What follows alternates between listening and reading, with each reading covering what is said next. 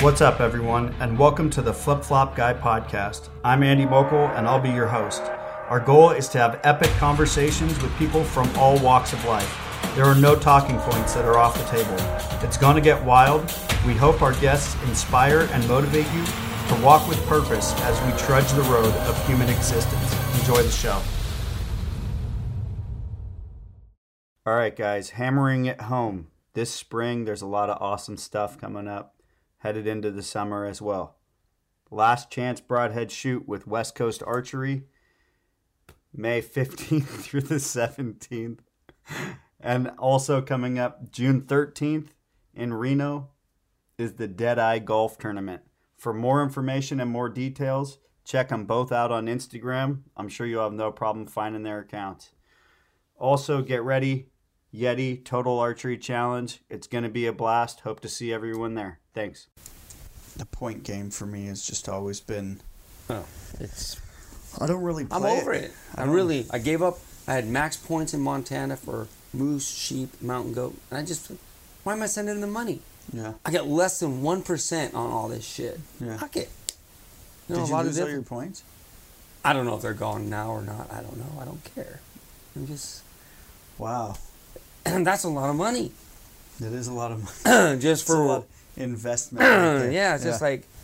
Just for that 0.08% chance. That maybe it's going to happen. Yeah, it's just like... To me, I'd rather take that money and put it towards... Like I'm going on all these crazy hunts coming up. Mm-hmm. New Caledonia, Ukraine, Kazakhstan, and shit like that. It's just like,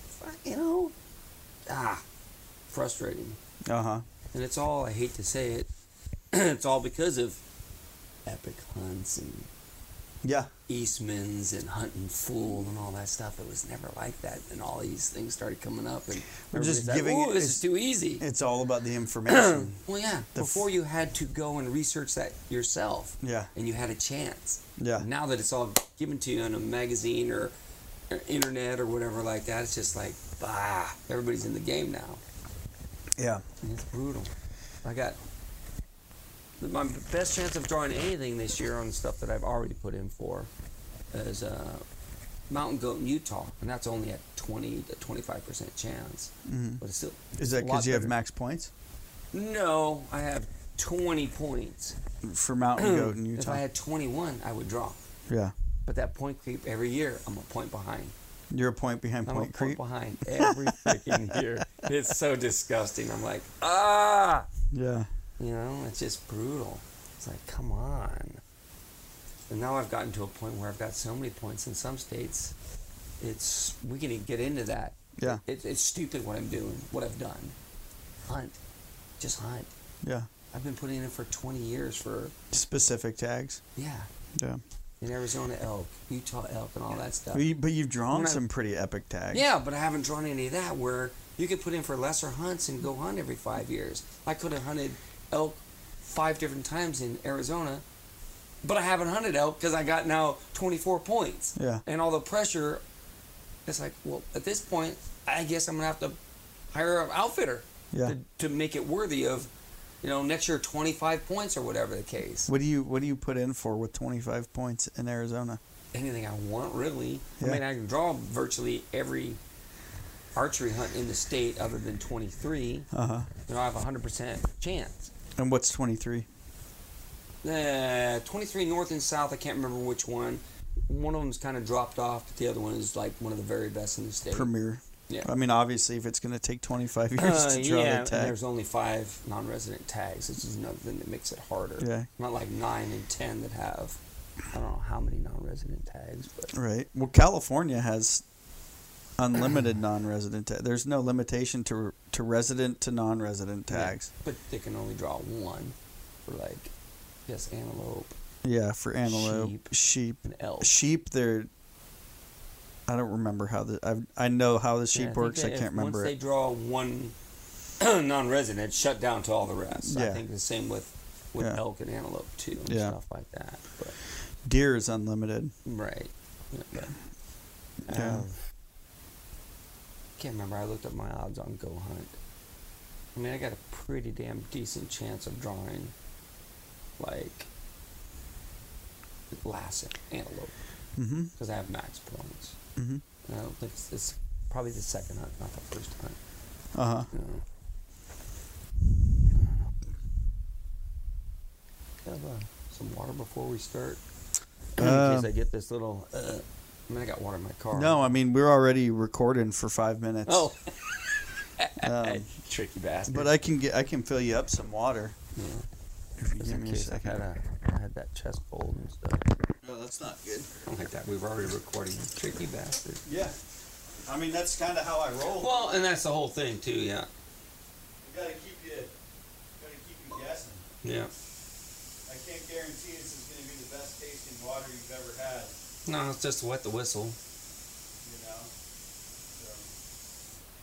So don't judge me for it. Yeah. Well, I guess you can't buy damn water in the stores. People are buying it up and hand sanitizer and everything. Are they really? Oh yeah. Because of the. Yeah, I was listening to the news on the way here, and they're like I'm not gonna kill you, I promise. They said like hand sanitizer, a 2-pack on Amazon right now for $100. Really? They're just gouging and shit like that. I think I got a bunch of hand sanitizer. It's gonna be a little interesting taste. It's wet. Yeah. It's wet. But for me, man, I've never used any of the informational websites to find out where to go hunt. I've never. Yeah. Well. I've never been I've never subscribed to any of the magazines. Yeah. I mean, my entire life. Yeah. I've always just been a big proponent of where can I go hunt now. Yeah, and that's where I go hunt. And I know that no matter what, especially coming out of California as a hunter, I'm going to hunt harder probably than 90% of most of the people out there. That's the fact.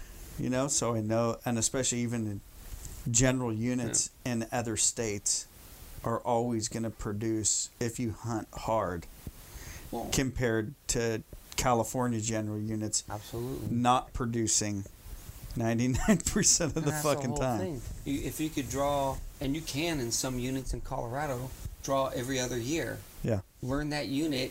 You have a better chance of killing a big buck because you now know the unit. Yep. You know their bedding areas, their feeding areas, travel corridors, all that kind of stuff. You have a better in general chance units than drawing a place every 12 or 15 years. Right. Of just walking in there. I drew a damn good unit, which I did in 2018. I drew a third season rifle tag in a pretty damn good unit. Mm-hmm. I ended up killing a decent 24, 25 inch buck.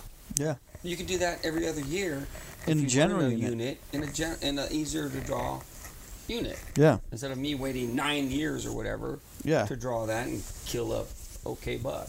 Well, for me, the biggest thing is that I just want to hunt and I just want to be outdoors and I just want to be submersed in the outdoors all the time.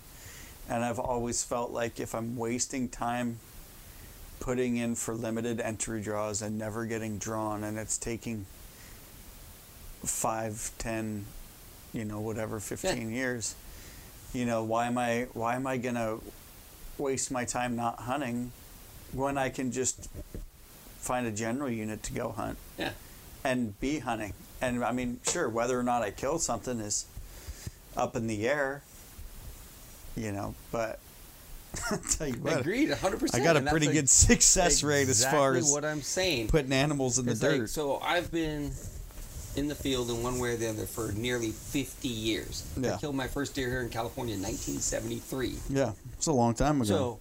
So you're an old man. Yeah, and I've killed a lot of animals, and now I've gotten to this trophy hunting phase of my life, which has been the death of me now, because now I'm not hunting a lot of years. And focusing more on want to kill that, which I mean it's not the end of the world. I do want to kill a 370 bull. That's why I've got all these points in this. Not even a 400, just a 370. 370. Yeah. Stuff like that. Yeah, 400s. Come on. Social media's made that 400-inch bull and a 200-inch buck behind every frickin' bush. Yeah. Because that's all you see and stuff like that. Right. I just want to kill some nice animals, but now I've got myself into this mess with all these points. What do you do? Mm-hmm. And I'm not hunting. Mm-hmm. I mean, I'm hunting, but I'm not. That's one reason now I've got kind of addicted to coos deer, because I can draw a pretty damn good tag every 2 to 4 years in Arizona, and I will draw a December goose tag this year and go have a freaking blast. Yeah. You know, because I know the area. I've hunted there before.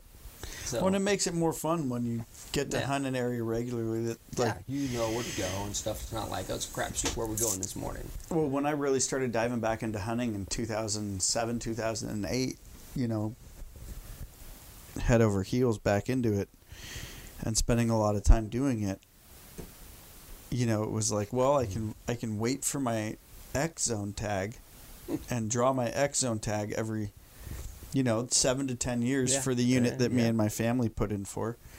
Or I can understand the D zone and explore the D zone and really thrash and put time in for the D zone every single year. Every time I say D zone, I feel like I'm saying dick zone, but it's not the dick zone.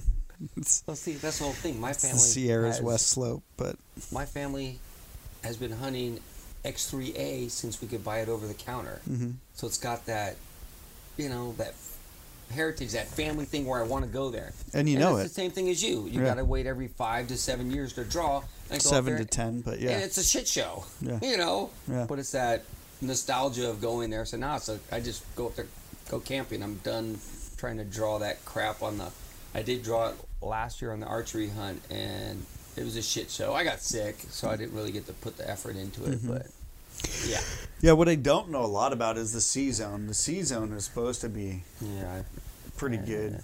I haven't hunted the C zone in probably 20 years. I'm sure everybody that listens to the podcast that knows the C zone is probably like, shut the fuck up, don't talk about C zone. I'm actually upset with myself because I don't, since I started hunting D zone, I don't go to B zone like I used to. That was my big thing, hunting B zone all the time, backpacking into the wilderness areas and stuff like that, and I've kind of got away from that. But I want to get back to that before I leave re-adventure into before I leave that. the state when I retire. Yeah, get back into the B zone and get back into some of it, like the Yellow Bullies. Unfortunately, it's turned into a shit show. I mean, I go back in there. Like I said, I haven't been there in a few years, but go back in there and see more bear than deer. Yeah. You know, it's overgrown. It's just, it's not managed properly and stuff like that. But, you know, I need to get back into hunting more of the B zone. That's where I grew up, hunting in the B zones in Mendocino. We hunted there every year. It was a family tradition. When I was a kid, that's what we did. Back then, you could join a hunting club that didn't cost an arm and a leg, and it was a big family thing. Yeah. You know, grandfather, uncles, and all that stuff, and we spent virtually the whole summer up there. You know, and of course we'd come home, but we'd go back we'd hunt archery through the end of rifles. So we were up there, you know, 12 weekends in a row, 3-day weekends, all kind of stuff throughout the summer. That was the highlight of the summer, going to hunting camp. But, you know, kind of gotten away from, you know, you got all these big clubs buying up those things. Now it's unattainable. I was looking on a website the other day, and these guys had property and stuff, and they wanted $6,500 for a blacktail hunt. Yeah. That's insanity. Trophy blacktail hunts. Yeah. And then you look at the pictures and go, huh? But, it is what it is. Supply and demand. You know, Right. I mean, there's guys out of state that want to come in and shoot a nice blacktail deer. They want to have a... So they'll pay that. Yeah. You know, $30,000 for a tule elk hunt because you can't do it any other way as a non-resident. There's no way. Yeah. Yeah. You can't. So... Tule elk hunting is like... I don't want to say it's the pinnacle of elk hunting, but it's the necessity for, you know... Yeah, all North American 29, you got to do it. You got to pay the money. Yeah, you got to do it. So there's like, no way. There's no way around it. Yeah, so you know. I've pretty much given up on the North American 29, and my goal for the past umpteen years is just to hunt as many different species, and now I'm expanding on that internationally, going to different countries to hunt different species because the North American 29 is not obtainable unless I somehow win the lotto. Yeah. It's just something's not going to happen. Right. You know, so expand the horizons, hunt some different animals that people are like, what the hell is that thing? A rusa deer, or hunting Sika deer in Ukraine. People are like, what? Right. Ukraine, Joe Biden. No, but there's hunting there too. Yeah. So, It's amazing how much hunting is all over the planet. Yeah, that people don't pay attention to and stuff like that.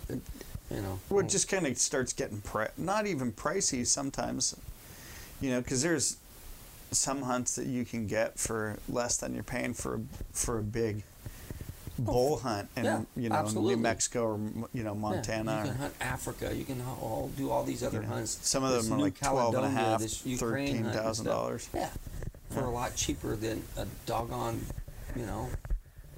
pack-in horseback hunt back into some wilderness for a 330-inch bull.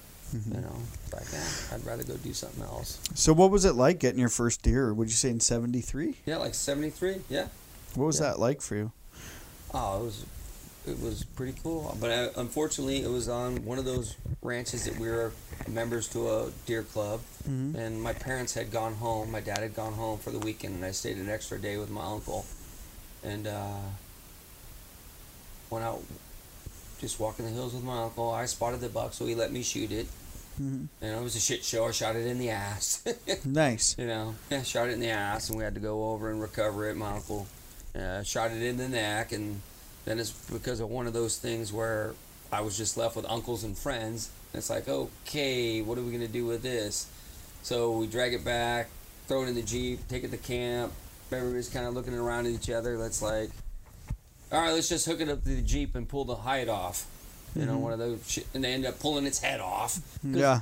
Uncle had shot it in the neck. So they end up pulling the head off of it, ruined the cape. My first deer was a hell of a nice deer. It's still on my wall at home. Actually had the taxidermist provided the cape for it, but it was damn nice. Yeah. 3x2, 17 inches wide, almost 20 inches tall, 6-inch eye guard on one side, 5-inch eye guard on the other side. Hell of a damn nice blacktail, but without my dad there and stuff like that, it was kind of like one of those things, okay, we'll get this kid's deer taken care of. All of a sudden, yank the head off, like, great. Super bummed out. Do you still have the head or no? Yeah, it's still in the wall at home. Is it? Yeah, like I said, the taxidermist got us another cape for me, and yeah, it's on the wall all these years. Yeah. Still on the wall. I should have it remounted. It's got to be a fun story to relive, though. Oh yeah, absolutely. I can remember like it was yesterday. Going up there and telling my uncle, "Hey, there's a buck. All right, get yourself a rest. Get a good aim. Squeeze. Boom. Shoot it in the ass." How old were you? I was 13, I guess. Mm-hmm. Something like that. Yeah. It was pretty cool. It would have been nice to do it with my dad or something like that, but uncle. Mm-hmm. So, like this year, you did a pretty phenomenal hunt. This past season, yeah, absolutely. Yeah. Alaska, DIY, dropped in the middle of nowhere. 16 days. Right. On your own. So, before we dive into the actual hunt, what was the planning and the preparation like for you? Like, it sounds like you use Go Hunt quite a bit, maybe. Yeah. What were your research tools? What were you doing in order for you to plan this DIY hunting adventure? Actually, I was invited by another friend at the Utah Hunting and Conservation Expo. Yeah. 4 years prior. Oh, really? Yeah. So it had been planned out for 4 years. Yeah. Well, actually, I had missed the original hunt. Because of what happened was he goes, "Hey, Mike, are you interested in this hunt?" Yeah, that sounds awesome. Hook me up and stuff like that. Well, at that point, there was too many of us to go to one camp. So we split off, and the two guys that I ended up with, one ended up canceling, and the other one ended up like, "Hey, I'm having some financial things. Can we postpone?" So I didn't go on the original hunt. Was booked for 2017. So I had to split off from the original guy that invited me. I had to split off from that and rebook. We tried to rebook in 18. There was only one slot open.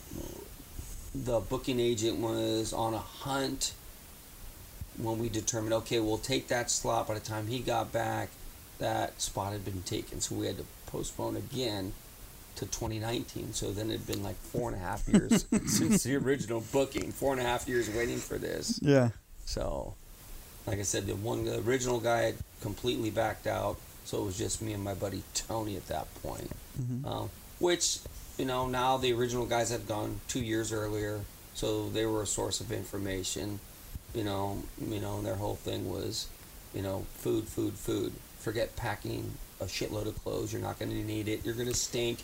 It doesn't matter. Yeah. Bring lots of food. You're going to need the calories out there. And what's so funny about that, and that was kind of something that I learned this year after being, it's 7 months of nonstop fucking hunting from one camp to the next, was that when it really comes down to it, clothing is not a big deal. No. Like the right clothing, 100%. That is a big deal, yes. That's the right gear and the right clothing for warmth and comfortability, but excessive amounts of clothing or extra pairs of all different kinds of stuff, kind of irrelevant. Doesn't really matter much. No, I mean, as nasty as it sounds, I wore basically the same Kuiu base layer for 2 weeks. Did I smell somewhat at the end? Absolutely. For me, having been on multiple 10 to 15 day hunts this year and not changing my base layers for long periods of time, I totally understand that. Yeah. Because it doesn't matter. In my opinion. Sure. And on a drop hunt like this, you don't want to run out of food. You don't want to run out of food, which I actually ended up with excessive food. Not much. I mean, what food did you bring? I was down to my last Peak refuel. You were using Peak? Yeah. The Peak guys are fucking amazing people. Phenomenal. And, you know. They have developed a product, and I know everybody hears about it often enough for me that they're probably annoyed, and it's regurgitated. But every meal that I had was above expectations, tasted phenomenal and stuff like that. Well, and it's a great source of protein, a great source of calories, and it's actually, I don't know, it hasn't fucked my guts up yet, at least. No, not at all, and stuff like that. And we were unable to be picked up on the scheduled day because of weather. Oh. I've heard that can happen up there fairly. And I had one of the strawberry granola breakfasts left. Thank God. That's those things are phenomenal. Absolute favorite breakfast. 100%. We ate them in the hotel room at the Hunt Expo. Because they're super delicious. They're good. Yeah. Well, it's so funny to me because, like, people don't understand how good they actually are until you have it. Yeah, and that speaks volumes when you're in the hotel room. And then when, dude, sitting here at home, there's been times when I'm like, man, I'm way too lazy to cook anything. I'm gonna boil some water and have a Peak. Yeah. Yeah, so that was all my meals there and stuff like that. So what'd you guys go hunt? Moose. So you decided to do a moose hunt. Yep. And now, is this guided? This is just you and your buddy? No, just me and my buddy. It was just a DIY, taxi. Mm-hmm. They fly you fly in, out there and drop you off. Pre-scouted, and they have X amount of places where they can drop hunters. Mm-hmm. Some they drop on lakes using float planes.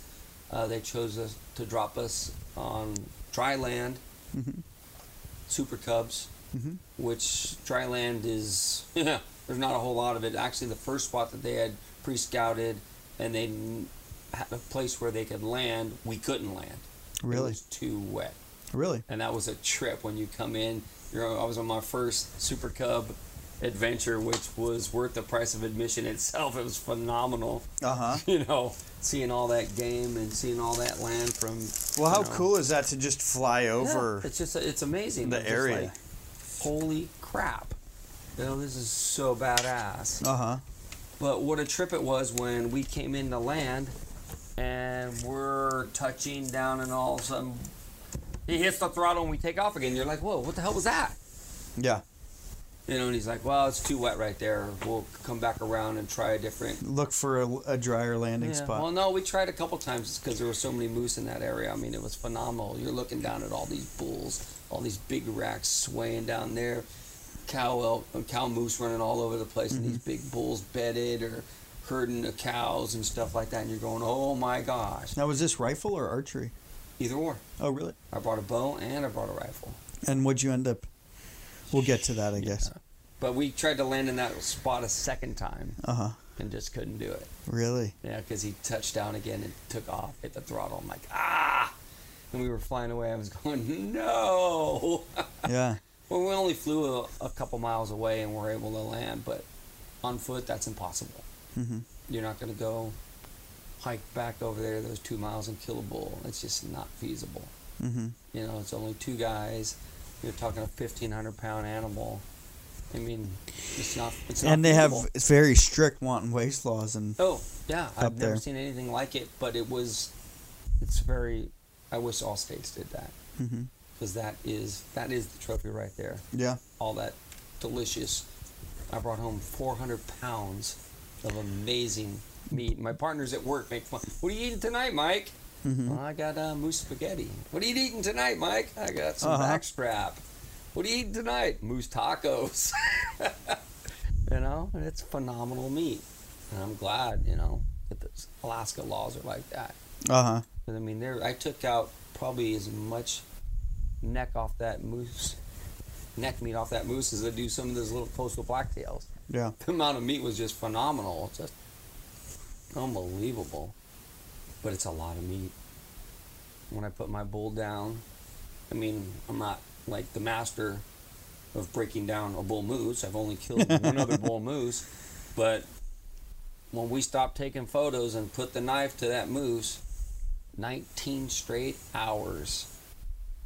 From the skinning time we stuck to so we had packing all out the and meat, everything back to and then camp. finally the cape and the antlers, 19 straight hours. Wow. It was something else. What a haul. How far out of camp were And you that was guys? only, as the crow flies, a little over half a mile. Really? But you're in that muskeg, that nasty, spongy, all that kind of stuff. And it's a lot of work. Alaskan funk. Yeah, it's a lot of work. I mean, you learn really quickly what to step on, what not to step on after you're up there. Really? Yeah, there's certain shades of green. Yeah, it's a nasty sponge. Uh-huh. If you get into some of the lighter stuff, there was some white, like lichen. We knew that was hard ground. Really? You weren't going to sink. So you try to find those paths, but there's not a whole lot of that. Yeah. But, so you're hiking with 150 pounds of moose on your back? In some instances we brought, actually, which was phenomenal, was one of those thick plastic sleds that you see. They just roll up into a roll. Yeah. We've been using those for years. Well, what a concept up there. Because once we threw a lot of the heavier stuff onto the sled, and actually got it out of that muskeggy stuff to the harder ridge lines, which I'm not talking ridge lines. You're only talking 50 feet in elevation from the ridge line to the bottom where we were. There's not a lot of elevation, but once you could get up on one of those spots with that lighter, that white type of lichen or whatever it was, you could motor pretty good with the sled. But getting to those points was just like, dog sled, and you got meat on your backpack, and, you're not going to, some guys, okay, you're going to carry a big old moose hindquarter. Dude, I'm not going to do that. Yeah. I'm 58 years old and stuff like that. It's just, some of those youngsters maybe are doing that stuff, and more power to them.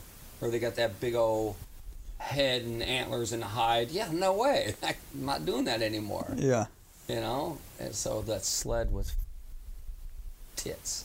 Yeah. Came in handy for some of that heavy Super stuff. helpful. Yeah, you throw the back straps and stuff in your backpack. How big is a back strap off of a moose? It's retarded how big it is. Is it? Yeah, just retarded how big. 5 foot long slab of God's perfect protein. It's right.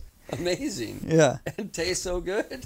Well, What were the nights like out there? I mean, did you guys get it? Was there Northern Lights or? No, not. We weren't that far enough north. We were in the Yukon Delta National Wildlife Refuge.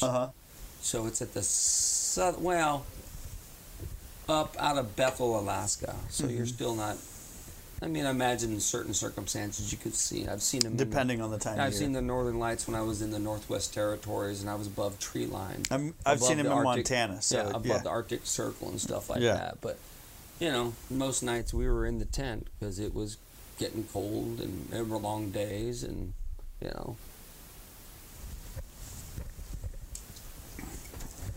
we just didn't see a whole lot of that. I mean, it was pretty spectacular. I got some cool nighttime photos and stuff like that, but we didn't see any Northern Lights per se while we were there. But yeah, just an amazing adventure. So how many days were you out there before you ended We were in the field for a total of 16 days. Okay. And what day did you kill on? Number 3. Really? Number 3. And so you guys both had tags? Yes. Did you fill both tags? No. Okay. And it wasn't for not trying. I mean, yeah. We did try, didn't put the effort into it that I had hoped for my friend. For some reason, I don't know. I've known him for years. He's a hard hunter, but for some reason, after I killed my bull, we never left camp before 10 in the morning. Which I told him at one point, I'm like, hey, bud, how bad do you want this? He's like, what do you mean? I go, how bad do you want this? I want it bad. I go, well, you got to get out of bed in the morning. You got to have your crap together. Yeah. And we're laying in the tent, and you can hear bulls raking, Really? and grunting and stuff, and we're still in bed. Yeah. I go, I've already killed a bull. I'm not going to get up out of bed and, come on, dude, let's go. Yeah. I'm not sorry. Yeah. I'm here for you. Yeah. I will do whatever it takes for you to get a bull. Yeah. I will get up whenever you want. I'm packing the .338 Winchester in case you want to drop the bow and kill your bull with a rifle. I'm here to pack and do whatever you need. Yeah. And he's like, okay, all right, we'll do it. I go, yeah, we got to come back to camp at 1 or 2 and take a nap. All right. We still never left the camp before 10 a.m. the rest of the hunt. Really? That's funny. I don't know. Sometimes it goes that way, Yeah, though. I mean, we got weathered in. They sent us the text on the inReach, hey, guys, relax, we're not going to be able to get you today. And he's like, hey, let's grab the rifle and go kill a bull. I'm like, dude, we got to be camp broken and ready in the morning for them to pick us up. It's 5 o'clock in the afternoon. Yeah. Well, we can pack meat all night like we did with your bull. It's not feasible. Yeah. I've packed this rifle around so that you could kill any bull you saw. Yeah. And he had opportunities. Yeah. We, I don't want to say we, but there were mistakes made. Yeah. You call in a decent bull, he stops, you draw back, he takes 2 steps. You got to rearrange that. Them things have long legs. Yeah. And he shot right under a bull. He's like, I was right on it. I'm like, man, he took 2 steps. Yeah. That's a big difference in range. Yeah. Well, it's not like a deer taking 2 steps either. Exactly. He had another, just an absolutely amazing opportunity, 60 yards from the tent. 60 yards from the tent, the second biggest bull we saw in the whole hunt. Bull was standing behind the willows at 20 yards. He's waiting. He calls me over to film, and I'm like, I come over, I've got the camcorder, I'm like, I see the bull's antlers, I'm like, I'm not going to screw this up. I'm stopping. It's not worth it. He's waiting for the bull to step out, and he reaches up, turns on the GoPro, beep, beep, beep. Bull's out gone. of there. I'm like, dude, are you kidding me right now? Yeah. He had another bull at 17 yards towards the end of the hunt. Not a big bull, but a nice bull with a bow. 17 yards, man. Whack! He hits that bull with his arrow. And I'm like, oh! He hit it 2 feet into the right high, up in the top of the scapula and the top of the shoulder. I'm like, dude, I got hung up in my rain hood. And it was just one of those things. The arrow went in about 6-8 inches, and the bull ran off like hit the bone. Yeah, and like stopped. Stung by a mosquito. Yeah. Ran off. So, I mean, there were opportunities. Yeah. He should have killed one with a bow. Shit happens. He could have killed multiple bulls with a rifle. Yeah. He chose to stick with the bow, which I give him all the credit in the world. I wanted to kill one with a bow. But when that big bull hung up, we're calling, we got the silhouette decoy, and he hangs up in 265 yards, and he starts going, Time to get the rifle out. Yeah, I'm like, him. you know what? He's too big. Yeah. He's just too big. He's not the widest bull on the, out there, but when he turns sideways, his profile, a big bull's going to have a hell of a profile from the front point to the back of that pan. Yeah. And we had seen bulls, and we passed up bulls that looked nice, and they turn broadside, and they just don't have that depth. And this one turned broadside, and I was like, oh, shoot. Stop him, I'm going to shoot him. Mm-hmm. And I got to rest through a pine tree with the rifle and hit him at 265. He bolted. I think the second shot, I'm pretty sure I missed. And he turned and started dead away, and I hammered him at 300, and he only went like 30 yards. And after that? Dropped, yeah. Done. Yeah, you could see the puff, the hair where it went in and went up into. I recovered one of the bullets, and yeah, he didn't go very far. Unfortunately, we got it all on film, fortunately, but unfortunately for some reason, he was panning out as I hit him. And you couldn't quite, it looked like you could see him go down, but he was panning out at that point. Try to get everything, but at that point, he should have stayed panned in on him, and you could have seen the bull, I'm pretty sure, go down. Yeah. But, we marked the spot and walked right to him, and he was laying there all piled up, and it was just like, oh my gosh. And then the work began. Yeah, and I've walked up on a Shiras bull that I shot in Wyoming in 2014, and a ginormous animal, well over 40 inches wide, which is a nice Shiras, but to walk up on an Alaska Yukon bull, it's a third bigger. Yeah. You're just like, duh. Well, you're pushing 60 at that point. It's like, what was the spread on yours? Start. He was about 55. 55? He looks really wide because he's all antler. Uh-huh. He doesn't have that space. A buddy of mine, he killed a 16-inch bull. He's like, dude, how wide is that bull? I'm like, go back and look at the picture. Look at the air between his pans. He's like, oh, you're right. Because you'll see some of these big, wide bulls and they have all this air in between the pans. If you really go back and look at my bull, there's not that much air because he's all antler. Yeah. He does have big, wide palms and pans. Yeah. And he does have some phenomenal points, but he doesn't have all that air between his antlers. Mm-hmm. There's not all that space because he's all antler, which is cool because he's going to fit in the house a lot better. Yeah. He got a ton of antler. He's just not, he's just about 55. Yeah. But he's, even some of the locals up there, there were some guys that hire the same outfitter because they're tired of fighting. They live there locally, but they're tired of all the guys that are going in on their four-wheelers and side-by-sides.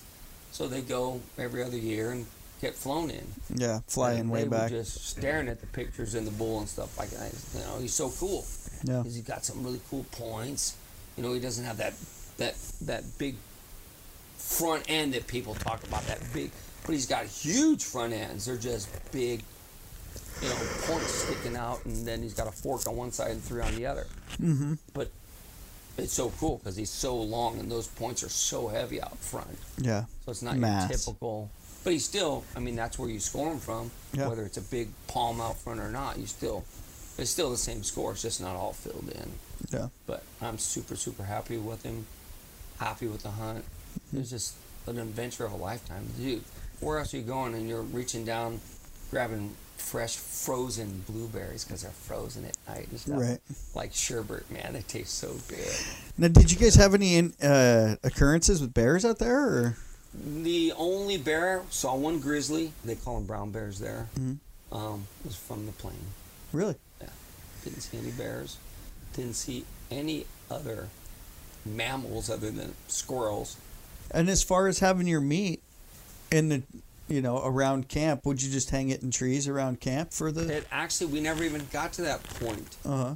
Because we got the bull down and you are supposed to either satellite phone or we had the in range to let them know bull down. Yeah. so the outfitter knows you've got a bull down, and then your next is ready to be picked up. Oh, really? We had got the moose back at 8 a.m. the next morning after I shot him, and passed out in the tent. Well, we heard a plane fly over really low. We're like, it woke us up. Yeah. And then it flew over again a lot lower. You know, one of the pilots happened to be flying by, and he saw all the meat laying on a tarp. Yeah. We had tarps stretched out. You need those. Yeah. Keep the moose meat up out of the crap. Yeah. Keep it clean. So we had all that moose spread out on tarps right there at the tent. Mm-hmm. And he saw it, so he came in and freaking landed, and we jumped up, you know, put on our clothes, and we're like, oh shit, dude. Well, I mean, it's right in the brochure. You know, don't tell them your meat's ready to pick up, and it's not. Because they'll charge you, gas. I think it's like $1,500. Yeah, they'll charge you flying fee. Well, we never told him the moose was ready. Yeah. But he was there. Yeah. He flew over, he saw the meat, he circled, saw all the meat. It's like, I'm going to stop. And it was way cool. Yeah. So we never even had to build the old lean-to and whatever you want to call them and get all the meat off the ground because, man, he landed right then. Loaded it up in the plane. Threw it in plane. game bags and tagged it with their meat tags. That way they keep everybody's meat separate. Meat separate, and they know whose is whose. Yeah. They already had directions. Hey, I want it taken to this butcher there in town, and I'd already given that butcher what I want. You know, steaks and ground and how much added beef fat and stuff like that. So all that was taken care of. Mm-hmm. So we just bagged it up. We got half of the moose on the plane. He flew it back to the hangar, flew back, and picked up the rest. Really? You know, so we never had to build anything to hang it up. Because there really, you know, weren't any trees there big enough to hang that stuff. Yeah. Unless you walked away from camp, which you don't want to do, because then you got to bring it back to camp. Yeah. And you can't fight off any bears if any bears come in, because I had the 338. You know, because I was going to kill a moose regardless. Right. I'm not a diehard archery guy. I love shooting things with my bow. It's nice to have the option. Yeah. But if it turns around and is walking away at 250 yards. Yeah. My Cyrus moose hunt in Wyoming in 2014. I packed a rifle and a bow. Yeah. People commented on the photos that I posted on social media. I'm like, yeah, I'd love to kill one with a bow, but I'm not opposed to shooting it with a rifle. Shooting it with a rifle to get it done. And that hunt was, I think I killed my bull on the 16th or 17th day of hunting. Oh, really? Yeah. Oh, wow. Just a long stretch. Yeah. You know, we were there for 3 weeks, and you had to take a day off now and again for physical and mental reasons to recoup. Yeah. Well, that's kind of an important deal, man. Yeah. Like, dude, even if you go 6 days straight, hard. Yeah. To take a day off and kind of sleep in a little bit, and you know, you can still hunt. I mean, I can still hunt, but I'll take it easier and slower than normal. I mean, I had every intention on both those moose hunts to try to do it with a bow, but I'm not, you know, above shooting it with a rifle. Yeah. You know? Yeah. I want to kill a nice bull. I mean, you don't get that many chances. For sure. I'm probably will never do another Alaska Yukon moose hunt. Yeah. Hunt. So that was it. I'm going to take me home the best bull I can do, regardless of what weapon, you know. I'm just not that diehard. Yeah. You know? Could I have killed one with a bow? Absolutely. Yeah. Would it have been this big? Probably not. Yeah. Just, you know, like I said, I'm at a point in life where I don't know if it's right or wrong, but I'm trying to kill the biggest animal I can while I'm on the hunt. You know, I've killed enough animals in my lifetime that, you know, I want to kill big ones. Yeah. I don't, you know, every once in a while I kill a meat buck or whatever. You know, I've shot meat bucks with my bow because it's towards the end of the hunt, and I want to bring home some meat because my family loves the meat, and unfortunately Jennifer really likes those young, tasty bucks. Right. Hey, kill some more of those small youngsters. They taste good. Right. But, you know, I'm more So how much was that hunt, you know, for all costs said and done? Probably after the cost, everything is so expensive in Alaska, dude. Mm-hmm. It cost me $700 to have that thing butchered. Oh, really? To have it cut into family. I feel like that's not that bad though. Yeah. 'Cause, Well, I mean, stop and think about it. Well, I brought home 400 pounds of meat. I'll take an elk somewhere, and it's usually about $300 yeah. for an elk. I mean, so you're talking about a moose. It's going to be, Well, and here's the thing. Here's a kicker. They don't have any cows in Alaska. Mm-hmm.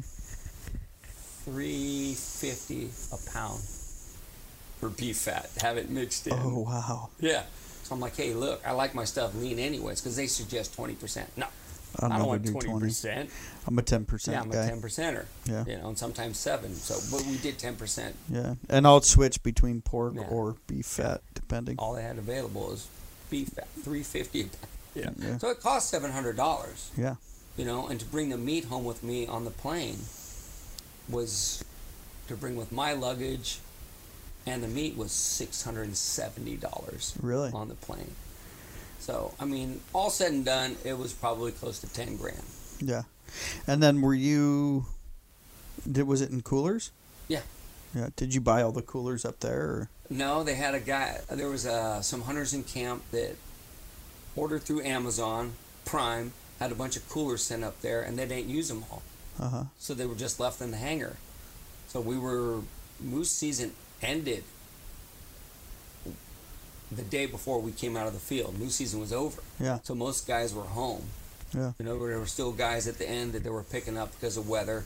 They got stacked up. So we got pushed back because of the weather and stuff like that. So those coolers were just sitting there. Oh, really? Yeah. So they're like, hey, Mike, you want these coolers? Yeah, absolutely. Yeah, I'll take them. Yeah. 100%. So I got a bunch of coolers at home. I gave a couple of them to my buddy. I'm like, hey, gosh, I already have, Yetis and Grizzlies. All these, and all the coolers. Pin coolers and stuff. Now I got all these extra igloos laying around and stuff. It's like, but they come in handy for certain. Can't have enough coolers, man. No, but yeah, it was probably close to 10 grand when it was all said and done. And that's not including taxidermy now, but And then are you doing a shoulder mount on it, or we're doing a pedestal.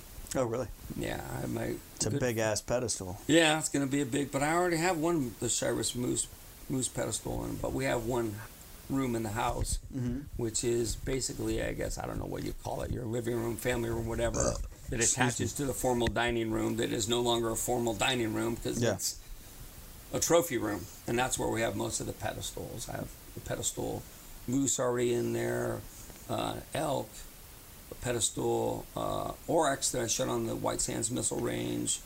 I have a pedestal, a double pedestal antelope mount in there. I have an aoudad that I shot in New Mexico pedestal. So that room's designated pedestals. There's animals on the walls, but that's mostly the pedestal area. You go into the other portion of the house is all shoulder mounts and stuff like that. That moose will go in there, and then I'm gonna have to move a couple of the pedestals back into the designated shoulder mount. Yeah. Because I'm running out of room. Yeah. So we're gonna have to get creative. Just those two rooms are very, very, getting full. Not obnoxious, like you go into some people's. I mean, I had one buddy live down this way where we're at now, and it's just you can't even see animals because there's so many animals on the wall. They all get lost in a big clusterfuck. Because he's just got too many them animals, not stacked enough up. room. Yeah. And stuff. So I'm still trying to keep it so it looks decent. I mean, I have artwork on the walls and stuff like that, so it's just not like stacked up Yeah. animals on top of animals. But we have not had to go into the bedroom yet, but we're not far off. Uh-huh. There's animals in the hallway. There's animals in the, like I said, family room, living room, what was supposed to be a formal dining room. All the different places. Yeah. But it's cool. We both enjoy it. I'm fortunate Jennifer loves the taxidermy and stuff like that. Yeah. She's a big fan for sure. She wants certain animals. She really wants a bison in the house, and my dad's got a musk ox that she really wants bad. Really? Yeah. A musk ox would be a fun animal to Yeah. go do an archery hunt on. Yeah. As far as my dad's mounts, my wife, she's like, well, when it's that time, she goes, your brother can have everything else. We just want the musk ox. Uh-huh. Can have the red stag and all the mule deer and all that stuff. We want the musk ox. Yeah. Some mounts are just really, really cool. And a musk ox and a bison make amazing mounts and stuff. So my dad and my brother have a pretty neat thing. My dad's first really big respectable buck that he shot in California. It's just this really awesome looking 3.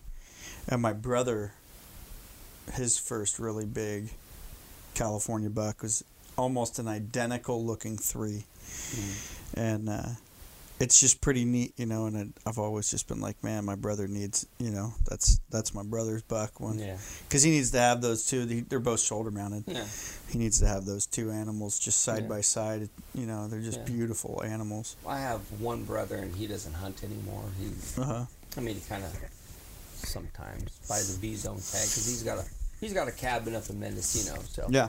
he'll buy a V-zone or 2 tags and just kind of tool around on his side by side and whatever, you know. But you know, I think some of those mounts would look really nice in his cabin when the time comes and stuff like that. But yeah, that muskox, I love that muskox, and I just love taxidermy. Yeah. I mean, I love to just sit in the house and Look at stare it. stuff and relive all those things over and over. I mean, it's cool, and to have a good taxidermist doing that stuff. Wildlife Revolutions up in Sparks, Nevada is doing my moose for me. So it's going to look really cool. But it's going to take up a lot of room, but Yeah. you know, you just relive all that stuff. I just love it. I love looking at all, even just the Europeans and stuff. Yeah. You know, we have on the walls and stuff. I just love reliving all that stuff. Shed antlers, deadheads, all that stuff. Just, so cool. Yeah. It's definitely, you know, a great way to unplug and decompress. You know, and Yeah, we've actually put, in that one first room, we put a couple chairs in there just to sit there. There's no TV, there's no nothing. oh really? Yeah, just sit in there, have a cup of coffee, and Enjoy. yeah. With so many memories. So many things you're going to reflect back on. The photos on the walls, some of the shit shows and some of the different stuff. It's a lot of shit shows. Yeah. Oh yeah, they all have Their own shit their show. ups and downs, and you know, just All arounds, emotional breakdowns. well, yeah. And then we were talking about that Alaska moose hunt. I mean, what a shit show! I had to hit the SOS on the inReach. Oh really? Something that you know, you don't ever want to do, but I had to do it one day. Why? One night, my buddy, he took off after a bull. I reflect back on it, and you know, he just grabbed his bow and went, and I thought about it. It's like, dude, do you have your headlamp? Nothing. He just took off. Yeah. And I didn't even think about it. All I told him was, hey, please, you got to be back by 8:30. It's getting dark. Be back at 8:30. That way we have time, light, to get out of here. Yeah. His sense of direction was worse than I had ever thought. And he just got turned around in the black spruce. Things echo down there when I would yell to him or whistle to him. And he got turned around, and he got out there, and it's pitch black at night out there, man. Oh yeah. Yeah, and There ain't no light. no, and there's really no landmarks because it's really quite flat. A lot of it looks the same. And he just got turned around, and it was one of those nights where it was dropping below freezing, and he didn't even have a jacket. He didn't have his backpack. He had nothing Yeah. but his bow. And it was one of those things. It's like, what do you do? What do you do? What do you do? What do you do? I mean, had we been just here somewhere, California, Colorado, Wyoming, but out there in Alaska, it's a little bit different. You know, friends of mine that have no concept. Well, what happens if they couldn't pick you up? Can you walk out? Oh, hell no. Yeah. You die. Yeah. There's no place. You can't walk out. You're in the middle of nowhere. It's an hour and a half plane ride out there into the middle of nowhere. There's nothing. You know, so, I mean, it was a grueling decision, but I had to hit the SOS on the inReach. Coast Guard got back to me and asked what the circumstances were. I said, I got a lost hunter, below freezing temps. He's got no gear. He's got no fire starting, no light, no jacket, nothing. No water, no food, Yeah. nothing. And they're like, unfortunately, at that point, because of weather, they weren't able to fly out. But in the long run, it turned out okay because I was able to find him the next morning before they were able to take off, so it saved him probably a lot of dough. Yeah. A lot of dough. Yeah. The outfitter did send out 2 planes at first light. I don't think they charged him any money, but it was a lot. Yeah. For all that fuel and stuff like that. I don't believe they charged him any money for that. So what happened to him? Did he just sleep under a bush? Well, his initial thing was he panicked, which is the worst thing to do. Well, I'll tell you what. The first thing we teach in hunter's education when we're going through the safety bit, first thing that we talk about is don't ever panic. Yeah. Hunker down. Never panic. Yeah. He tried to get somewhere. Admit and know that you're lost. Yeah. He tried to get somewhere which he thought was the right direction. And it wasn't. And it wasn't. Yeah. A lot of water. He fell in the water. Hypothermic. He was wet up to his waist, up to his crotch. Bad. He lost a lot of his gear in the pitch black. He lost his Vortex binoculars, my Leica rangefinder. He lost that KUIU bino harness that had it all. He lost some of my KUIU gear that he was wearing and stuff. I mean, he lost a lot of gear in the dark, in sheer panic. I mean, had he known he dropped the stuff, he could have found it, but he didn't even realize because he was sweating because he was trying to hustle. And he took off his Peloton hoodie and tied his bino harness and all that stuff into the hoodie around his waist. Yeah, he ended up losing all that stuff. That's rough, man. Yeah, so he finally at some point gave up and knew he had to hunker down, so he, cut off some pine balls and made himself a bed up underneath a spruce and, had to get up every 20, 30 minutes and do jumping jacks to stay warm because he was wet. Yeah. But, thank God he had some good gear.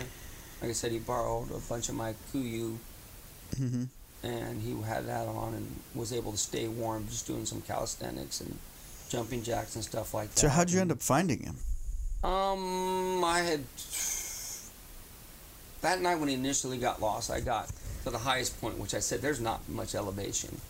But I had my headlamp on, flashlight, shooting multiple rounds from the 338, which he said was echoing so bad he couldn't tell which way. The next morning it was quite still, so I got out there about an hour and a half before light. I didn't sleep but a few winks that night. The Coast Guard said, hey, look, dude, go back to your tent. We don't want to have to rescue 2 guys. Yeah. Go back to your tent, get some rest, get safe. So yeah. That's what I did, and like I said, I didn't get much sleep, but I was up well before light, hiked back up to that little high point.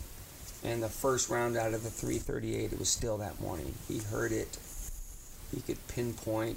And it was the first time I heard his voice. In hours and hours and hours and hours, he yelled. At that point, I notified the Coast Guard and the outfitter via the InReach, hey, look, I hear him. He's alive. Yeah. I'm going after him. Yeah.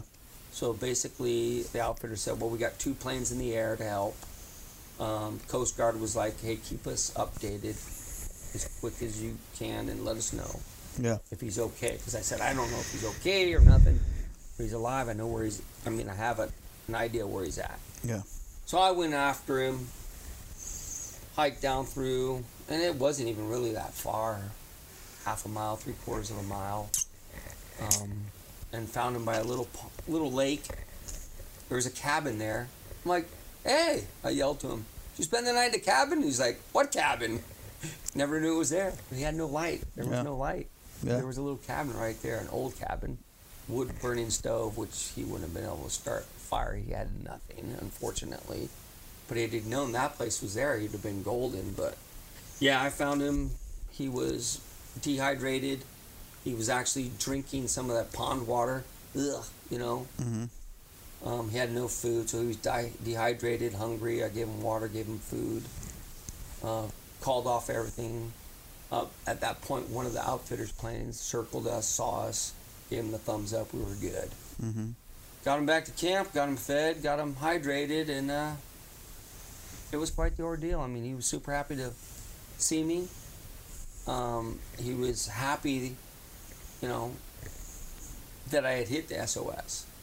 You know, because I told him, and I said, I know you're physically, you're mentally shot, but I need you to know what I went through last night. Yeah. And he understood. Yeah. But he was happy that I hit the SOS. He was willing, you know, whatever the cost, because he was desperate out there. But it all worked out. Mm-hmm. You know, it was crazy, but it all worked out. So after Sounds that like point, an emotional never, roller coaster. Oh, yeah, Holy shit. Because you know when you hit that button on the SOS, it's going to cost thousands and thousands of dollars. But, you know... Unless you're paying that insurance. Yeah, unless you're paying the insurance. But it wasn't his in reach. Mm-hmm. We borrowed it from a friend of his. Oh, wow. So I don't even know. I have no idea. That was never discussed. Mm-hmm. You know, whether that would even have covered somebody else that's borrowing it. Probably not. Yeah. You know, I don't know how that stuff works. But, yeah, he never left my side after that the rest of the hunt. Mm-hmm. You know, and he didn't even have the GPS with him. Yeah. He left everything with me. Oh, And his backpack. So at that point, he kept in reach on him at all times. I had my GPS, and basically we never got out of each other's sight after that. Yeah. You know, just to make sure. That makes sense, though. But it's good everybody came out safe. I'm sure there's I just didn't realize some serious, such a valuable direction, but it could lessons happen. learned there. Yeah, it could happen. You get down in that dark spruce, everything looks alike. There's no real landmarks and stuff like that to go by. So it was sketchy. It was scary. It added to the adventure. I could have lived without it, but it is what it is. Mm-hmm. You know, we persevered and tried to get him a moose, and unfortunately, it didn't work out. Yeah. You know. And so, I guess rolling into 2020, you know, what are your big plans coming up for this year? In August, I will be going to New Caledonia. I know most people have never even heard of it. It's a tiny island off the east coast of Australia. Mm-hmm. It's a hunt I've wanted to do for many, many years. My father and I talked about doing it years ago. Oh, really? Yeah. Java and Rusa. The island is owned by the French. The king of Java, a couple hundred years ago, I believe, gifted the French people these deer, these Java and Rusa from Java, wherever, I don't even know where that is. Yeah. But it's an island along the likes of New Zealand. No predators. The only other mammal on the island was a flying fox, a bat. Mm-hmm. You know, so these deer have thrived there, free range. Like I said, my father and I had looked at this hunt years and years ago. He was getting ready to retire. We're going to do one big hunt. And we ended up going to New Zealand, Mm-hmm. which was a phenomenal hunt. We both took some beautiful red stags. So this hunt was put on the back burner. A friend at work was asking for suggestions of international hunts. That hunt came from, you know, in my mind, and I'd put it way back and hadn't even thought about it. Came to the forefront. I said, hey, you know, look at this hunt. You know, it's a hunt I've wanted to do for years, and kind of like put it on the back burner. Never thought about it until now that you're asking me for advice on some international hunts, some different hunts to do. Within 2 weeks of mentioning that to him, I booked a hunt myself. Yeah. You know, so I'm doing that in August, hunting with a friend, Adrian Scott, Java Island Outfitters. So we're going to be doing that Rusa hunt in August, and then we're going to see what the draw gods have planned for me. Isn't that always so exciting to figure out what's going to get drawn? And it's 100% that I will be hunting coos in Arizona in December. uh-huh. There's no way I can't draw. I should have drawn last year. If you look at the odds, which I have, I should have drawn last year. Yeah. How I didn't draw when it says the amount of points I have was 100%. Uh-huh. But squirrely things happen sometimes in some of these states in their draws, and there's odd stuff. But so I should be hunting coos in December down on the border, and then we'll see what's in between. Whether I will do the B zone or the D zone here in California, or whether I can draw, you know, like I've got 20-30% chance of drawing a mountain goat in Utah. That would be amazing. Gosh, I want one so bad. Yeah. I want one so bad. Now, how many points has it taken you to get to the point where you have 20 to 30? I have 20 points right now. Uh-huh. And with that 20 points, I have, like I said, 25 to 30% chance of drawing. You know, had I have 21 points, I would draw, but I don't. So hopefully I can draw that tag. Hopefully Utah adds some tags where someday I can draw that tag instead of having to pay a bunch of money and go to Alaska or British Columbia. Uh-huh. Which I'd rather do the draw tag. You know, and get that over and save money for other hunts. But we'll just see what I can draw. I mean, I just did all my Utah applications. I've got to do, I'll probably put in for some New Mexico stuff. I always put in for Colorado. I got to do Nevada here shortly. But, you know, is Nevada open right now? If it's, I think the guide. The guide draw is just closing. Yeah, and then the application period for that will open up. So I will refer to my friends in Nevada and see what to put in for. I have been fortunate to draw mule deer and antelope in the past in Nevada and had some really good hunts. So we'll see what goes on there. But yeah, I mean, for sure New Caledonia, and should be absolutely for sure December coups, and we'll put the pieces in between there together. And maybe I will go back and do the B zone or something like that I've been putting on the back burner since I've hunted D zones. Killed a hell of a, whatever you want to call it, in the D zone. Eastern blacktail, bench leg, all this bullshit, whatever people want to call these deer. Mm-hmm. You know, I know the big buck I shot in there is not a mule deer. I mean, you look at the tail, you look at the ass end, you look at the glands. Everybody has their opinion on that shit. Mm-hmm. You know, whether or not east of I-5 has blacktails or legitimate blacktails. Yeah. It's just that Boone and Crockett borderline has caused so much crap. Yeah. Over what a blacktail is and what it isn't. What's a blacktail to you? Yeah. It is a deer with a blacktail. Yeah, with a blacktail and no white ass. Mm-hmm. You know, is a blacktail. Yeah. You know, little blocky head, little short ears. Mm-hmm. I don't care. You know, I've seen some humongous deer on the east side of I-5 that I know are 100% blacktail. Because there's no mule deer within, 80, 100 miles? Yeah, I don't know. Yeah, down here?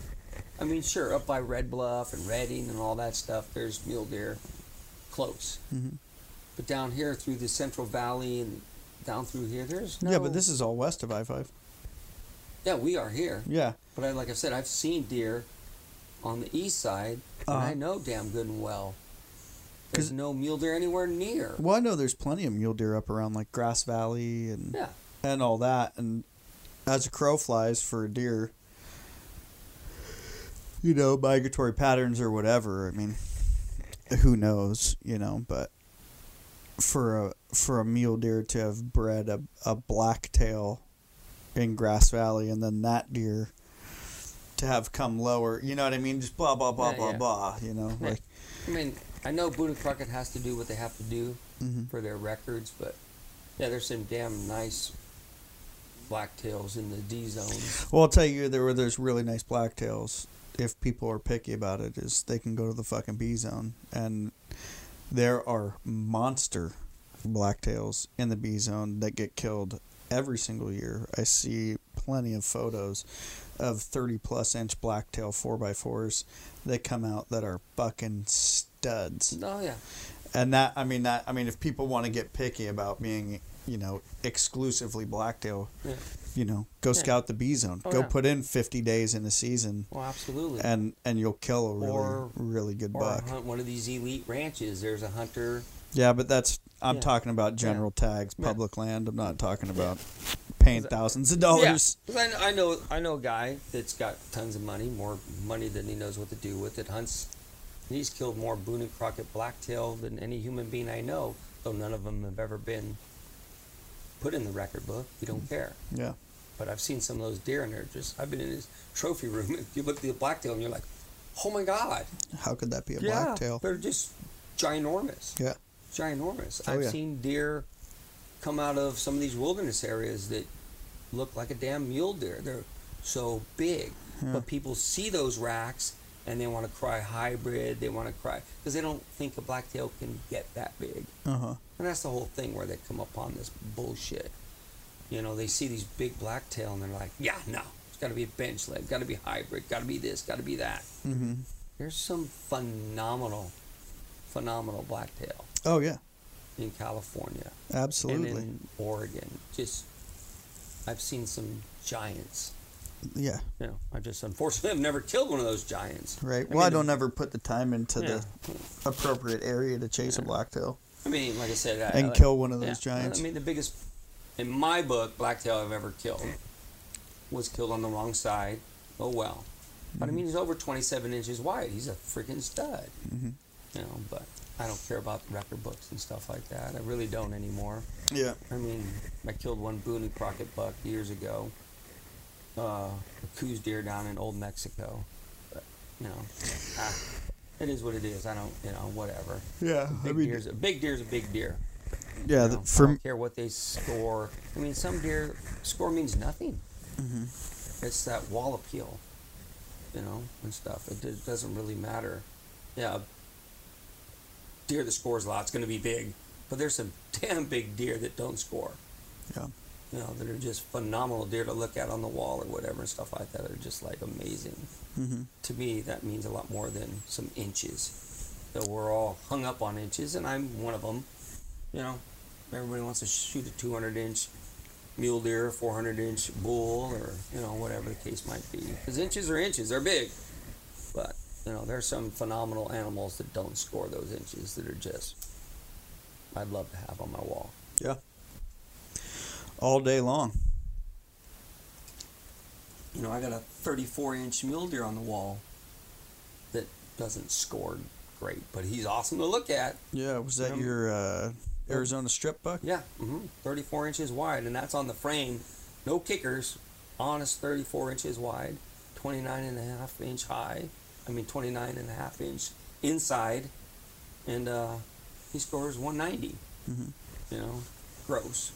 You know? And you got a lot of shit for that buck because people were like, how'd you put in for Arizona strip and then shoot that buck, right? Well, yeah, because, you know, everybody's thinking these 250-inch monsters and 230-inch monsters and stuff like that, but it is what it is. Mm-hmm. I mean, the thing was just, he's big, he's way big, he's way cool. Mm-hmm. You know, he's built like a giant whitetail. He doesn't have the forks per se like a typical mule deer. Everything's off the main beam. He's just, actually the locals called him Whitey. You know, just tons of mass, big, huge bladed eye guards. Mm-hmm. You know, he's just impressive on the wall. Yeah. You know, maybe I should have tried to hold out for some 230-inch, 250-inch monster. Or maybe you should have just shot the buck you wanted to shoot. Yeah, exactly. And that's the whole thing. Is this sucker going to look cool on the wall? Yeah, he is. Yeah. He's way wide. He's way cool. He's unique. You know, I love looking at him every day when I come in the house. He's like pretty much the first thing I walk in and I look to the left. And he's pretty much the first thing I look at every day when I come home from work. Oh, really? Yeah. Nice. You know, I was fortunate that some friends of mine were able to pick up sheds off him from the prior 2 years. Oh, get out of town. So I Are you have kidding? 2 sets off of him. I have the set from the year before and the set from 2 years prior. Uh-huh. I have both those sets of antlers off him, so that makes it even cooler. You know, I have lots of, I have some of my own trail cam pictures, and then I have other trail cam pictures and videos that other people sent to me Yeah. when I killed him, because a lot of people knew that buck. You know? Yeah, you were telling me about that a while back. That, Yeah. you know, there's quite a few people that... Yeah, everybody knew that. A lot of the people knew that buck. Well, then again, if you want to get into the trail cam saga, Mm-hmm. Arizona Strip is one of those places the trail cams are just ridiculous. Any big buck comes in a water hole, all the outfitters, everybody knows that deer. Yeah. Yeah, I mean, because there's outfitters that have multiple trail cameras on a water hole. They have one doing video and one stills. Yeah. You know, I've never seen more trail cameras in my life. And it just opened my eyes when I drew that hunt and I went down there and did it, you know, by myself without an outfitter. I had some good friends that came on board. Some helped scout, some helped with the actual hunt, but it was a total eye-opener. Just see how much of a shit show it is down there? Yeah, total shit show. I mean, I'm down there by myself. I had a buddy, Aaron Bingham, come down and scout with me. I went down there like 10 days early, and he came down and helped part of that scouting. But we were running 15 trail cameras, and what an eye-opener. I mean, you got guys, I had no idea. I don't have a bunch of locks and all this different stuff. I have trail cameras. I'm just average hunter. Now I'm dealing with a bunch of outfitters and a bunch of guys trying to make a name for themselves. I didn't have any idea. I had guys pulling my cards out of my trail cameras. Mm-hmm. I had people hanging hats over my trail cameras and all kinds of crooked ass shit. Mm-hmm. And I was oblivious and naive to that. Yeah, dude. I mean, I'm pulling out the hunting and guide world is kind of fucking insane. I'm pulling out, SD cards and putting them in my SD card reader or in my phone, and it says, whatever water tank. I'm like, this isn't that water tank, and I never put that in my camera. Mm-hmm. And then I'd pull another card.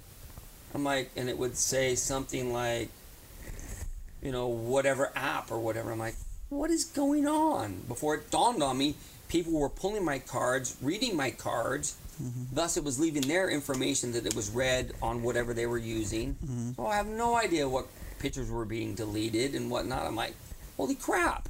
Yeah. So at that point, fortunately, a good friend of mine, Jason Carter, had lent me a bunch of his cameras, which actually had lock boxes and stuff like that. So then I started running the lock boxes and locks.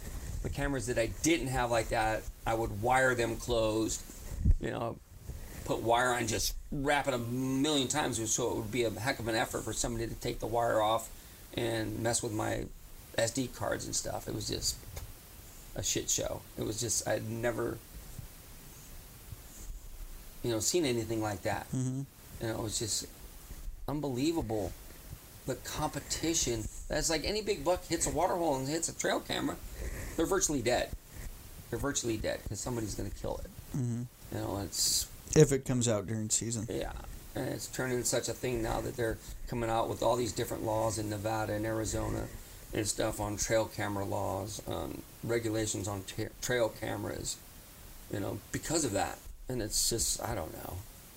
The hunting has come so far from when I was a kid and growing up to what it is now. So technologically. Yeah, and so competitive, and so everybody trying to make a name for themselves by killing these big bucks, these big bulls, these big rams, Mm-hmm. that it's become actually, counterproductive when you want to go out and just have a good hunt and enjoy yourself. And all of a sudden it's a competition. You got rumors of people blocking off roads and this and that. Oh, there's no rumors about it. That's all fact. Well, I'm not. Yeah, it is. I'm trying not to open that can of worms. Fucking but yeah, open that we shit. know it. We know it's turned into an absolute shit show, where people are trying to get the biggest buck or bull on their brochure and this and that and the other, and people are shelling out thousands of dollars to keep people out of areas. And then there's kids out there that are trying to make a name in the business. That are hustling the mountains for free, just for that finder's fee and stuff like that, and just it's gotten to be so. Well, and the reason why there's kids doing that is because there's guides and outfitters that are willing to pay the big bucks, substantial amount of money for the finder's fee. Yeah, absolutely. If it's big enough. Yeah, and it's just gotten to the point, and like I said, that Arizona strip hunt was an eye opener. I mean, you drive down the road and drive by a camp that's got 3 toy haulers, Mm-hmm. 5 wall tents, and there's 1, maybe 2 tags in that camp. Mm-hmm. The biggest camps you've ever seen, and there's only so many tags. Yeah. That's because they have so many people on the mountain, so many spotters, so many guys running trail cameras, so many. It's just, it's crazy what it's come to and stuff like that. So yeah. And I'll continue to do all my stuff. One of my thought processes I explained to people where now I'm trying to do more of these international, some of these different hunts, is because I'm still going to continue to hunt here in the States, the western states, deer, elk, antelope, whatever. But I'm kind of like to the point where, okay, if I'm going to do this, I'm going to retire in about 3.5 years. And then I'll be able to put all the time I want into these hunts and start drawing some of these tags that I've been putting in for years. And either I'll hire an outfitter, or I'll just go and spend a month on the unit or whatever. I'll be retired and I don't care. Yeah.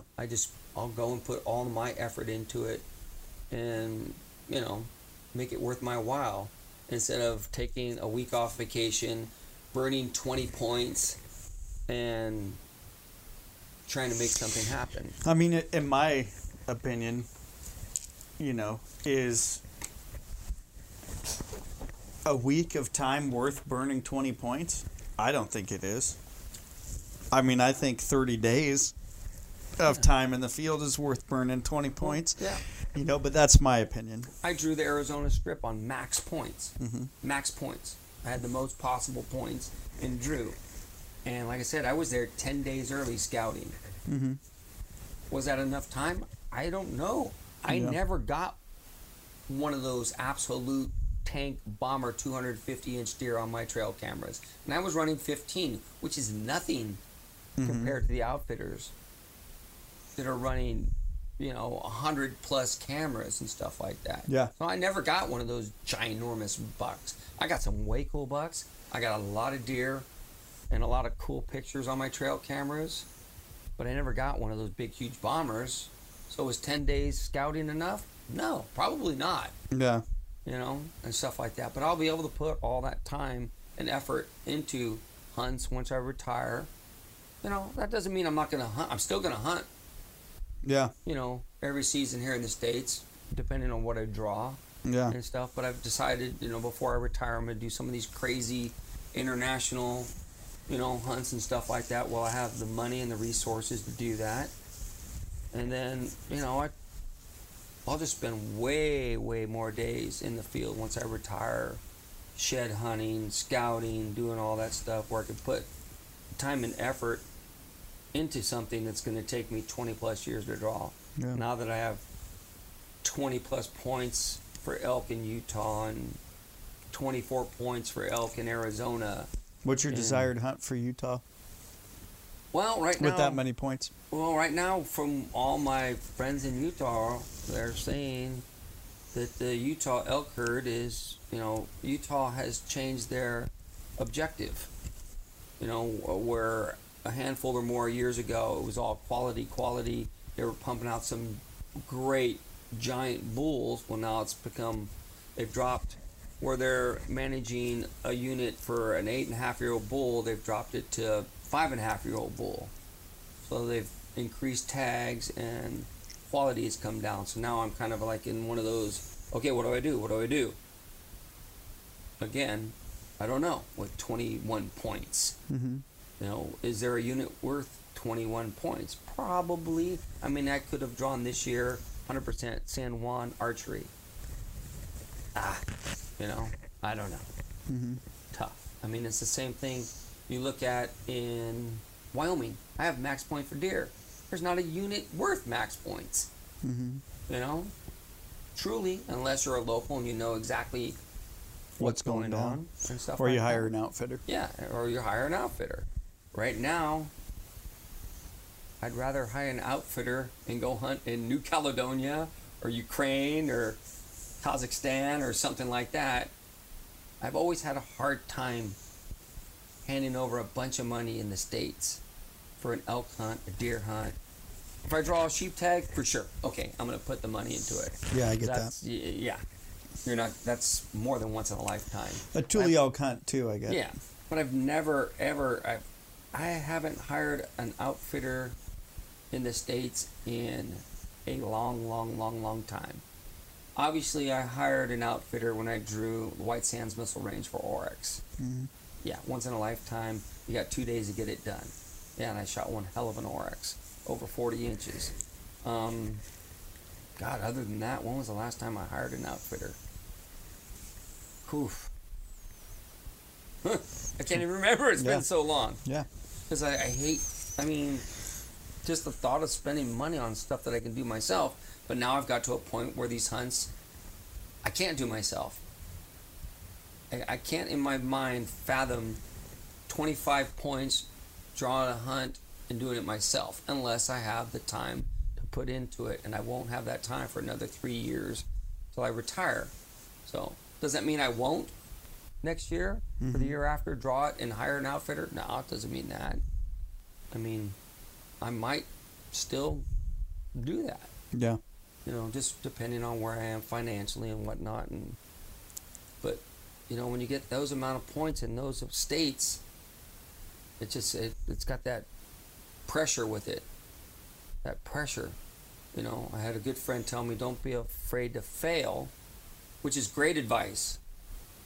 But sometimes it, you know, you've been doing this and planning these things for years and years and years, and you want, you know, something better than an average bull. You want, you know, you're one shot at shooting something substantial.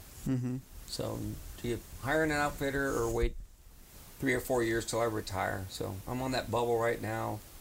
You know, that's why I say my suggestion to most people is just hunt.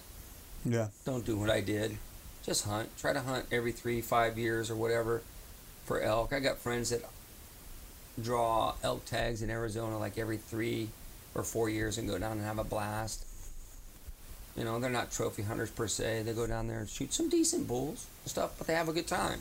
And see, I'm missing out on a lot of that stuff by banking all these points and trying to draw, you know. But in some ways, it's paid off. I mean, not many guys get a chance to hunt Shiras moose. I have. Shot a real nice bull. Virtually nobody I know has ever drawn a tag for Columbian whitetail in Oregon. A lot of people don't even know what a Columbian whitetail deer is. But there's only a couple little pockets of them in Oregon. They were on the endangered species list until 2005. They opened their first season in 2006 for Columbian whitetail deer. I drew in 2010 and shot what was at the time the world's record SEI muzzleloader Columbian whitetail deer. You know, very cool. I mean, you know, it's one of my prized possessions in my trophy room, but people don't know what the heck that is. But that's one of those things where building all those points over those years paid off.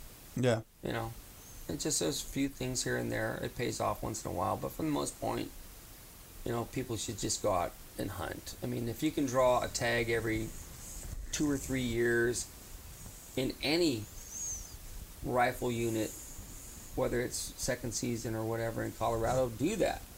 Do that. Learn that area. Learn that country. You're going to be hunting, and Colorado, most units, has a chance at one hell of a buck. You know? Yeah. Instead of me, and I've hunted, let's see, since 2010, I've hunted Colorado twice, third season rifle. And I've killed a couple decent bucks. I mean, one of them was 29 inches wide. You know, nice buck. It wasn't one of those big scores, but 29 inches wide, nice 4x4, happy with it. And then the buck I shot in 2018, not what I was looking for, but unfortunately somebody had made a bad shot, shot him in the face, and it's not like I could let him walk away. Yeah. You know, it's like, okay, yeah, it took me 8 years or whatever to draw this tag, but here's this deer suffering, you know. You do the right thing. Yeah. I mean, ethically, I had to shoot that deer and tag it. I wasn't going to let him suffer and get gnawed on by coyotes. He couldn't even drink. You know, his face was so messed up. So, Yeah. that was one of those things. You know, the 8 years at that point didn't matter. You know, you got to do the ethical thing. You know, and he was a decent buck, so it is what it is. You know, I couldn't fathom walking away from him and, you know, knowing that he was going to suffer and die a miserable death. You know, so sometimes you have those choices, and that was the choice. Tag him. Yeah. Put him out of his misery. You know. So now, hopefully, I won't wait that long to draw another tag in Colorado. I'll just draw a second season or do something. You know, unfortunately, I wish landowner tags haven't got so expensive. That would be another good route, but supply and demand. A lot of the landowner tags these years are just ridiculous. The other third season rifle tag I drew where I shot that 29-inch buck in Colorado, I want to say they wanted almost $6,000 for a landowner tag in that same unit. Oh, wow. Yeah, just crazy. I mean, it's a highly sought unit, but like $6,000, you know. That's supply and demand. You know, people pay some big dollars for some of these landowner tags in Nevada, Colorado. Well, Nevada gets upwards of $12,000, $13,000. Yeah, some of those tags, it's like, you know, more power to them, I guess, if they can get it. You know, and like I said, some of these people don't want to play the draw game, and they have the money. And as we know, hunting is not what it used to be. Highly regulated in some states, highly over-regulated in some states. You know, so there's only so many tags in some of these trophy units, but I guess that's the way it is. Something we got to deal with, but I don't know. Yeah. You know, I've come to a point, like I said, in my life where, you know, we've repeated it over and over. I've killed enough animals where now it's all about quality, and in that turn has kept me out of the field a lot. You know, but like I said, a few more years I'll be retired. I'll be spending a lot more time in the field, and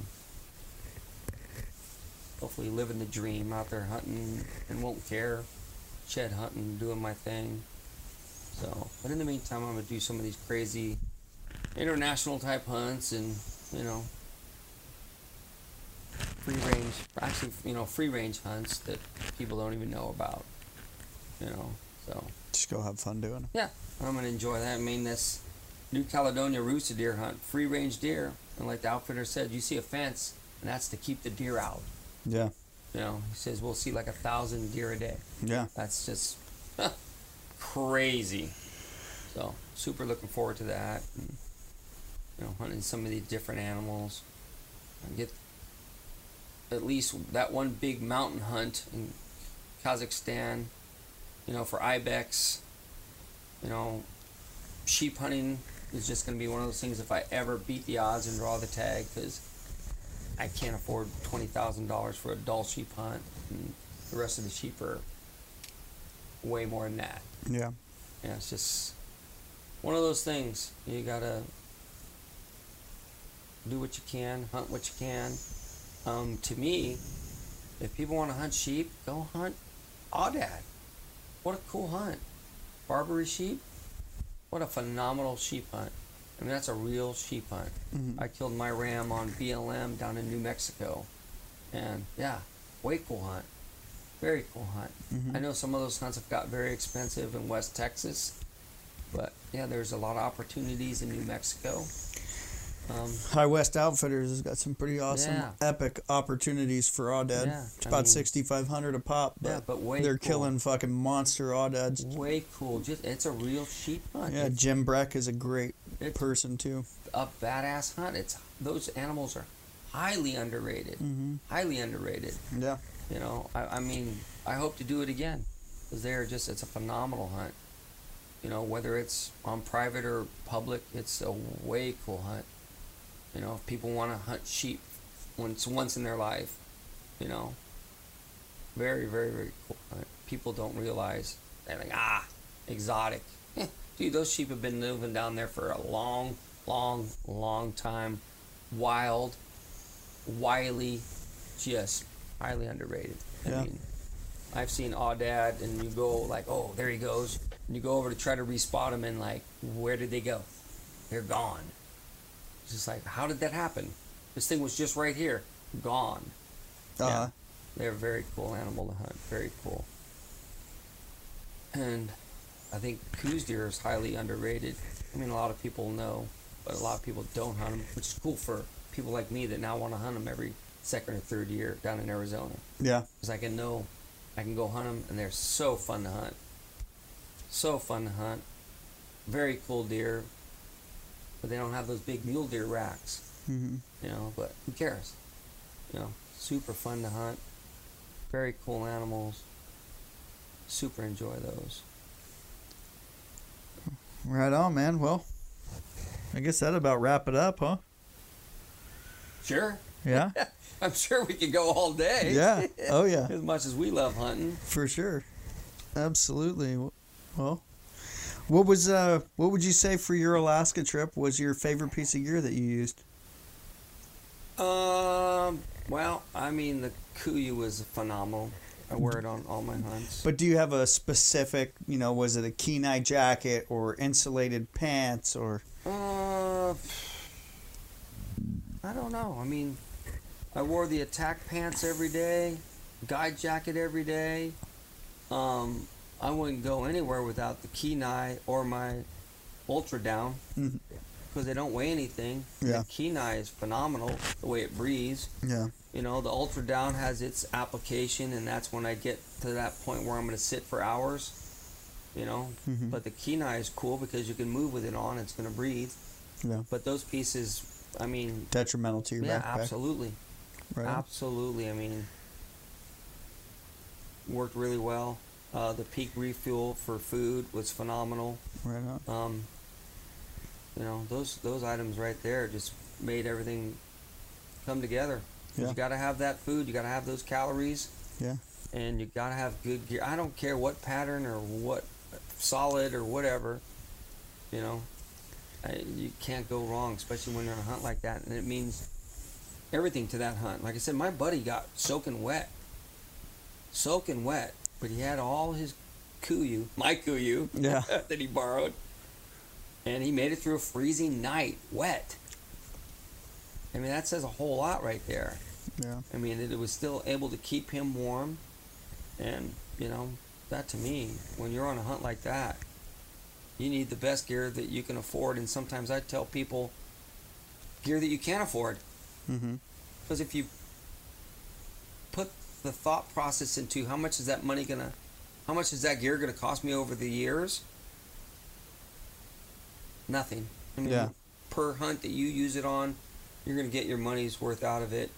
That's why I tell people sometimes, buy the best that you can afford, and sometimes what you can't afford. Because it's gonna be worth its weight in gold when the time comes to it. On that hunt of a lifetime, and that Alaska trip was a hunt of a lifetime. Yeah. So you can only bring so much gear into the field with you because you have weight restrictions.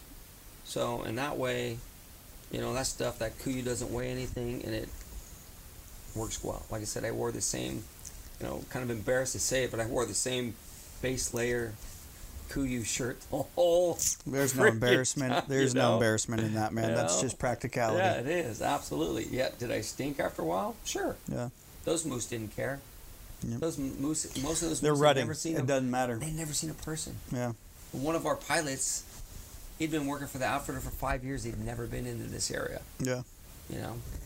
They didn't care. Yeah. Well, how can people look you up? Social media. All I do is Instagram. At Deerslam. You got any questions, or you want to talk about that outfitter I hunted with in Alaska? Absolutely, hit me up. You want to talk about the outfitter that I'm going to be hunting with in New Caledonia and Ukraine? Hit me up. Any questions about any gear? Peak refuel, Kuiu, anything. What rifle, what bow I'm using, anything. At Deerslam, hit me up. Cool. On a DM. Right on, man. Cool. Well, we'll leave it at that. Thanks. All right, brother. Thanks for tuning into the show, folks. If you'd like to check us out online, our website is www.theflipflopguide.co. You can find out all the information you need to have your own flip-flop in your own backyard. We encourage this, and we'd love to see this happening in every backyard across America. You can purchase our sauces that have been cranking out flip-flops from my grandfather since the 1960s. If you had trouble filling your tags this year, we also have available on our website Maui Nui Axis deer legs. They're 100% USDA approved and ready for your consumption.